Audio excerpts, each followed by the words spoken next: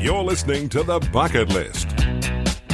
Gotta say, Beefy, I reckon Melbourne has the best coffee in Australia. The world, Di. The world. We are very proudly coffee snobs. I was at my local cafe yesterday. There seems to be a whole trend these days to having everything smashed. They had smashed beetroot, smashed peas. Is that like mushy peas, would you think? Well, yeah, mushy peas. Got to be mushy peas, isn't it? Awesome. What's mushy peas like anyway? Mashed up peas, isn't it? With they put vinegar through it and all sorts. Great with chips. It's pretty cool because at least you're getting a vegetable contact with your chippies. You got your smashed avocado. How do you know if it's smashed or mashed? Got no idea. I think it's the hipsters, isn't it? Remember when the avos used to be like, $8 an avocado? That was pretty expensive, and you'd be paying up to $10 just for a side of avocado. Well, I did see in a cafe the other day, smashed avo on toast was $20. I thought, what's going on here? Did that include eggs? I've got no idea. Pretty expensive. It's got to be some artisan gourmet piece of hipster toast, doesn't it? I think it was deconstructed as well, Di. An avocado and a bit of toast. There you go. Make it yourself. I don't like that, though. Deconstructed. I mean, if I'm going somewhere, they have to make it for me. Exactly right, especially at $20. Beer yoga. Is it a fad or is it here to stay? We'll let you decide next on The Bucket List. This is The Bucket List with Beefy and Diana Simons.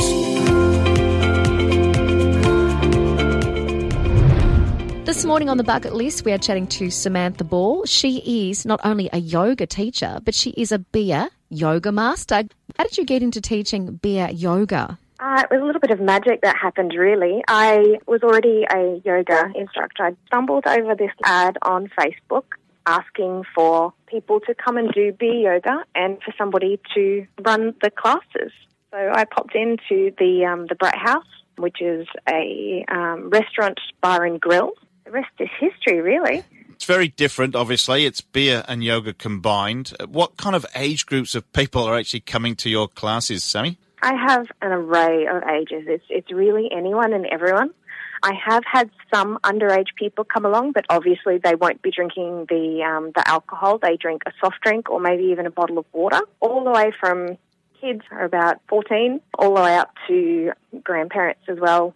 The whole family sometimes comes along, and it's a really great family activity. What do you do, like, if somebody is a bit of a lightweight and maybe they've had a little bit too much of that beer too quickly and they're trying to, do the downward dog or something and they're having trouble controlling the pose?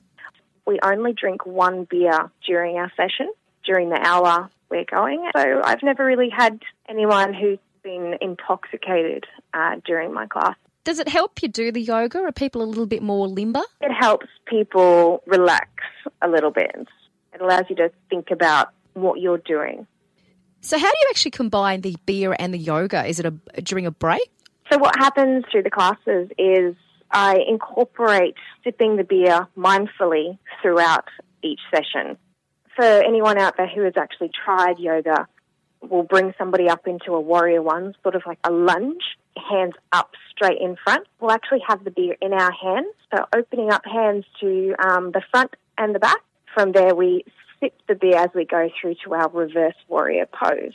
It's really combining yoga with the balance and sipping the beer at the same time.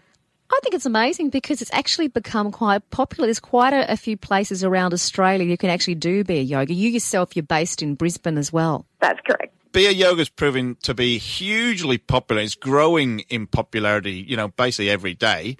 Sammy, do you know where it actually began? I believe it was in Germany, which makes sense to me. Yeah, definitely. That is amazing. It's such a fun thing to do. So if you want to try yoga, but you don't want to give up your beer, you combine it and do beer yoga. Samantha Ball, she is a beer yoga master. Thank you so much for your time this morning on The Bucket List. Thank you for having me. I love the World Snooker Championships. 1977, I think the first World Snooker Championships at Sheffield was. Been played for hundreds of years before that. Invented in India, Di. People don't realise this. And then the Brits took it over. In India? How long ago was it? 1600s, 1700s, I reckon. Wow. Way back. It's such a gentleman's sport. It's so quiet. Players play in silence. Ronnie O'Sullivan, who is the Tiger Woods of the snooker world, one of the biggest upsets in the history of snooker happened this week. Ronnie O'Sullivan lost to an amateur. How did the amateur get to be playing in the match? You have to qualify for the World Snooker Championship, so you have to go through like a 10-round qualifying process. You have to win a lot of matches to get there. This guy's got through really, really well. Ended up playing drawn out against the world number one, Ronnie O'Sullivan, 5-time world championship, probably the best there ever will be. He's knocked him over in the first round. Do you think that Ronnie was a bit off his game? Apparently he was. Ronnie claims he was a bit sick. So these games, best of 19 frames. Now, a frame can take up to an hour and a half to play if it's really slow. Look, they can be played in 4 or 5 minutes. So if it goes through to 10, 9, 19 frames, these guys could be playing 6, 7, 8 hours. And that's just the first round. You've got to play 6 rounds to get to the final. The final's best of 35 frames, first to 18. They last 2 days.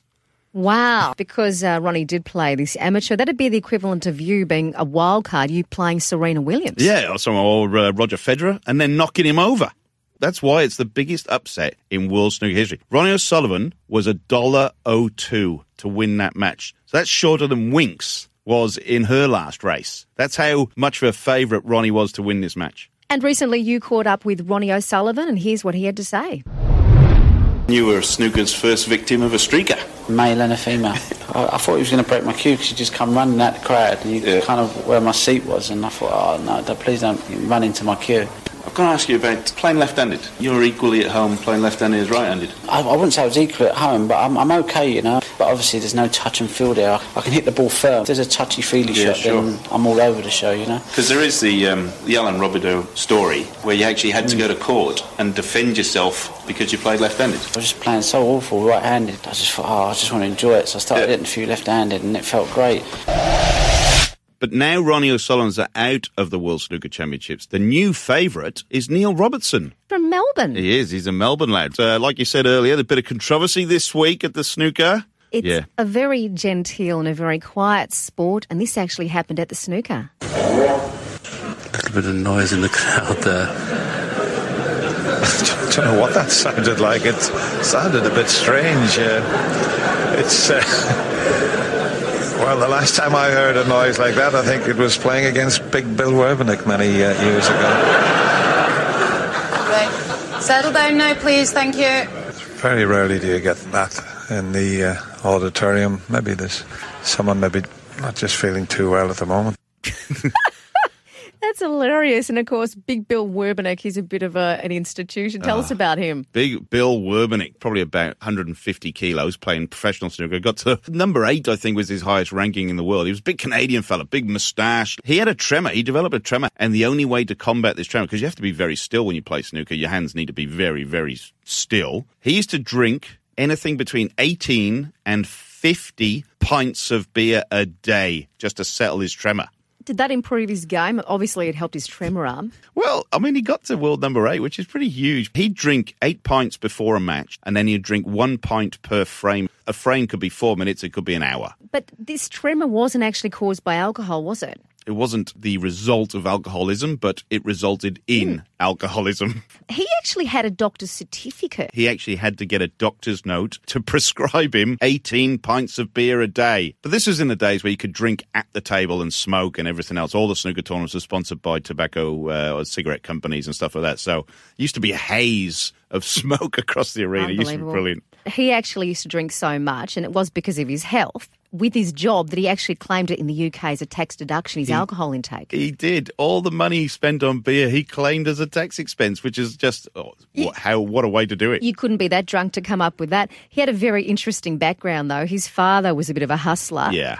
And they used to go from city to city actually playing pool games and hustling money, and that's how he got into it. Yeah, there was quite a few Canadians on the World Snooker Tour back then, and they were all from that type of background. Kirk Stevens, Cliff Thorburn, and Bill Werbeniuk. They were all kind of hustlers that made money before they got on the World Snooker Tour by, like you said, travelling around, playing pool for money, taking punters for a ride. And, of course, a bit of controversy in darts as well. Fartgate, let's call it #Fartgate. Has just reminded me about what happened at the darts last year in a match between Gary Anderson and Wesley Harms, which is just very, very funny. All right, here's a bit of footage of that.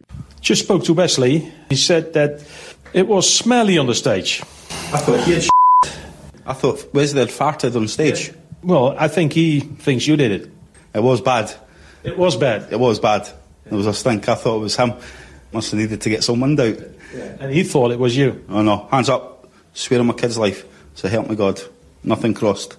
They both accused each other of doing it, which is the funniest thing. You're listening to The Bucket List. We have kicked off this morning the 24 hours of lemons for this weekend in Winton. We are speaking to the Supreme Commander and Chief of the 24 Hours of Lemons. It's Sean Herbert. Welcome to The Bucket List, Sean. Thank you very much. You've got a few rules. First of all, the car that enters has to be a lemon, which is obviously a bit of a bomb worth under $1,000. How do you know what it's worth? We've been doing this for about 5 years now, and we know when the teams and drivers are fibbing to us. We've got scrutineers that check the car, and if the team's fib to us, then they've got bribes. Ah, how much do the bribes go up to? All sorts of things, from curries, lots of wine, lots of alcohol, and if they really fib to us, they give us cash for our charity prostate and breast cancer. What sort of races have we got across the 24 hours? 2 12-hour races in roundabout figures. These cars can be absolutely anything. Obviously, they've got to be roadworthy, but you've got to fit them with roll cage and fire extinguishers and things to get them race-worthy. They don't have to be a roadworthy car. They're a $1,000 car. You need a roll cage, a race seat, a race harness, an engine cut-off switch, and a fire extinguisher, and have a minimum of 4 drivers. The minimum is 4. Away you go. And, of course, your teams, even the cars dress up in specific themes too. We do. We've got a boat, tank. We've got a car that's upside down. It's been made upside down. It drives like a normal car, but it looks like it's upside down. Anyone can drive as long as you've got a driving licence, I guess. You don't even need a driver's license. The minimum age is 16. You need a double ASA licence, which is $45 for the entire event. Get in and go. That sounds like a lot of fun. What's the prize? The prize is finishing. The smallest trophy that we have is a tiny plastic trophy from a $2 shop for the most laps. We don't care about the most laps. So we've got 10 trophies for different things.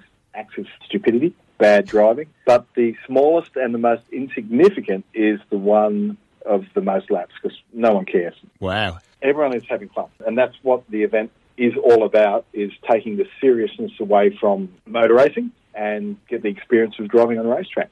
Not only is it at Winton, but there is an event at Calder. Winton and Calder Raceway. Then we've got every state except Northern Territory. Wow. It's going to be an amazing weekend. This weekend is the 24 Hours of Lemon. Thank you so much for chatting to us. Sean Herbert, the Supreme Commander and Chief from 24 Hours of Lemons at Winton this weekend on The Bucket List. Today is the last day of the Rip Curl Pro down at Bells Beach. We've got Cam down at Bells on the line. Hey, Cam. Bells Beach, mate. Massive crowd down there. Today's the last day. Unfortunately for a lot of the crowd, the Roger Federer of surfing, Kelly Slater, was knocked out. So he was looking to sort of better his 4 bells that he has, that he equals with Mick Fanning, to take out a 5th title, but not to be. There is a positive, though. He got knocked out by Aussie Ryan Callanan. He did get knocked out by Ryan Callanan, so Ryan's progressed through into the semi-finals. He's got some tough competition to beat. And the conditions down at Bells, they were saying today was going to be one of the worst since 1981, but it doesn't seem to be that bad. No, not that bad. I had a look at the buoy last night and this morning. So there's a buoy that they measure out at the swell out near sort of Point Nepean, and they were tipping that it could be swell like 1981, tipping at about 15 feet. They had waves similar to that sort of size yesterday, but it was more a matter of survival for a lot of the surfers that just aren't really used to conditions that are so massive with these sort of southern swells that come through. But today, perfect conditions and still a pretty hefty sort of 10 feet sort of size, but that's going to allow surfers to perform a lot better sort of manoeuvres, and you're going to see better surfing across the day. Going to be a cracking end of the Rip Curl Pro. Beefy, where are the best beaches in the world? It's widely acknowledged that Bells Beach is the best swell, but I think J Bay in South Africa, where we talked to Mick Fanning a couple of weeks ago, where he had his infamous douse with the shark, but Huntington Beach in California is pretty up there. Kelly Slater's got his own wave pool. Could you learn to surf in a wave pool? That's and be the idea behind them, yeah. Have there ever been a professional that has started that way, though, that we know of yet? Well, they're quite new, so they've only just come online. Slater's was kind of the first one that was properly done. Their swells are 8 foot, 2.4 metres. There's a new one going in at the airport in Melbourne now, so they're going to be 2 metre swells, the one at the airport. Can you believe, though, there's a surf park in North Wales. In Snowdonia National Park, they built a surf park. Is it popular? I think for that 1 week a year where it's warm enough to actually get half naked and get on a board, yeah, it's hugely popular. Now, this is a really interesting one because I've always been told by the Irish that Ireland is a great place to surf. Has Ireland ever produced a surfing champ? There is a guy on the tour, but he represents Ireland on the World Surf League. I'm not sure he's 100% Irish, though. I think his parents or one of his parents might be Irish. And he actually learnt to surf in Australia. It's not like you're going to get up at 5 a.m. in Ireland and say, oh, I just want to go for a surf. It'd be freezing. Yeah, they do actually say the best surf in the world is off the north coast of Scotland and North Atlantic as well, but it's so bloody cold, nobody wants to do it. What about Brazil? Yeah, Copacabana surely has some great surfing there. And the weather would be just magnificent. Oh, yeah.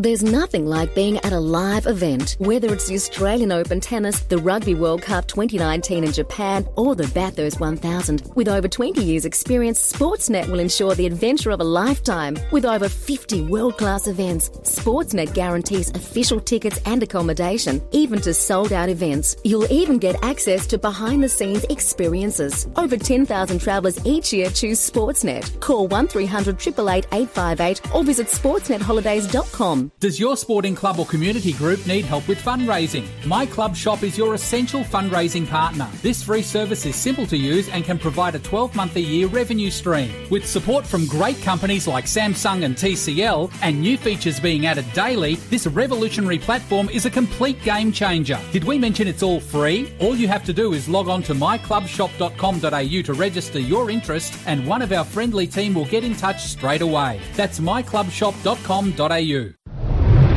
We are speaking to Daniel Ciccone from Sportsnet Holidays. And, of course, we've got the Malaysian MotoGP. Exciting stuff coming up Friday, 1st November. It's in Sepang, Malaysia. Is it hard to get accommodation there, Daniel? It's near impossible to get accommodation right out near the track. The track is about 15 minutes from KL Airport. One of our special experiences that I was going to mention today is we do get rooms at one of the famous hotels called Summer, the most sought-after hotel during the event. It's located just 15 minutes from the circuit, like I said, and it's the same hotel most of the riders and teams stay at. Our guys stay there to look after our clients. Will went there for the first time recently. He was in the elevator and in walked in Marc Marquez, 5-time MotoGP world champion, had a chat, got a photo. That's really normal when staying at Summer. So we do get a very select amount of rooms to cater for those that want to stay as close to the event as possible. Yeah, there's not a huge amount of accommodation near the track. Most people would stay in KL itself. I love KL, amazing city. The iconic Petronas Towers. Everyone who books with us gets an observation pass included because we just think it's something you can't miss when you are in KL.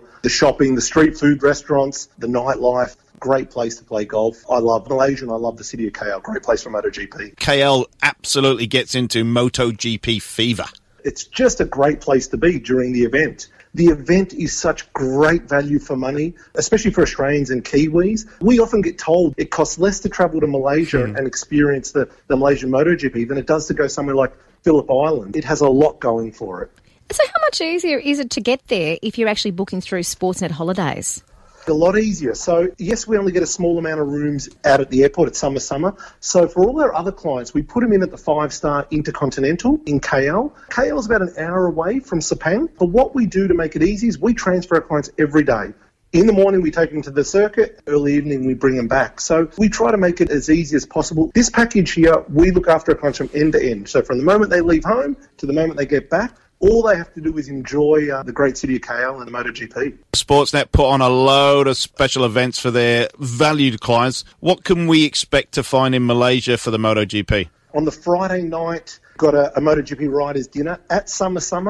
So right out at the track. And the reason we do it at Summer is because all the riders are staying there. So it makes it easy for us to grab a number of them for the event. It's hosted by BT Sports commentator Gavin Emmett this year. He'll preview the race. He'll do some live interviews with some special guests who in the past have included, Australian Jack Miller, his ex-teammate Cal Crutchlow. We've even had sadly departed Nicky Hayden, a 2006 world champion, amongst others. Alex Briggs, one of Valentino Rossi's mechanics. Guests can ask questions. They can get a photo and autograph, as I always say. And the MotoGP riders are always really accommodating. It's a great night, dinner and drinks, lots of stories. I love this one. It's a cracker. Sounds awesome. How does a race schedule actually work, Daniel? 3 days, Diana. Friday practice, Saturday practice and qualifying, and Sunday the big race days. Just love this event. It's easy to get to, all-inclusive, incredible value for money. It's just got everything going for it. It's a really, really good one to add to your bucket list. I'm jumping on board the Malaysian MotoGP Sportsnet Express this year. I am going to have an absolute ball.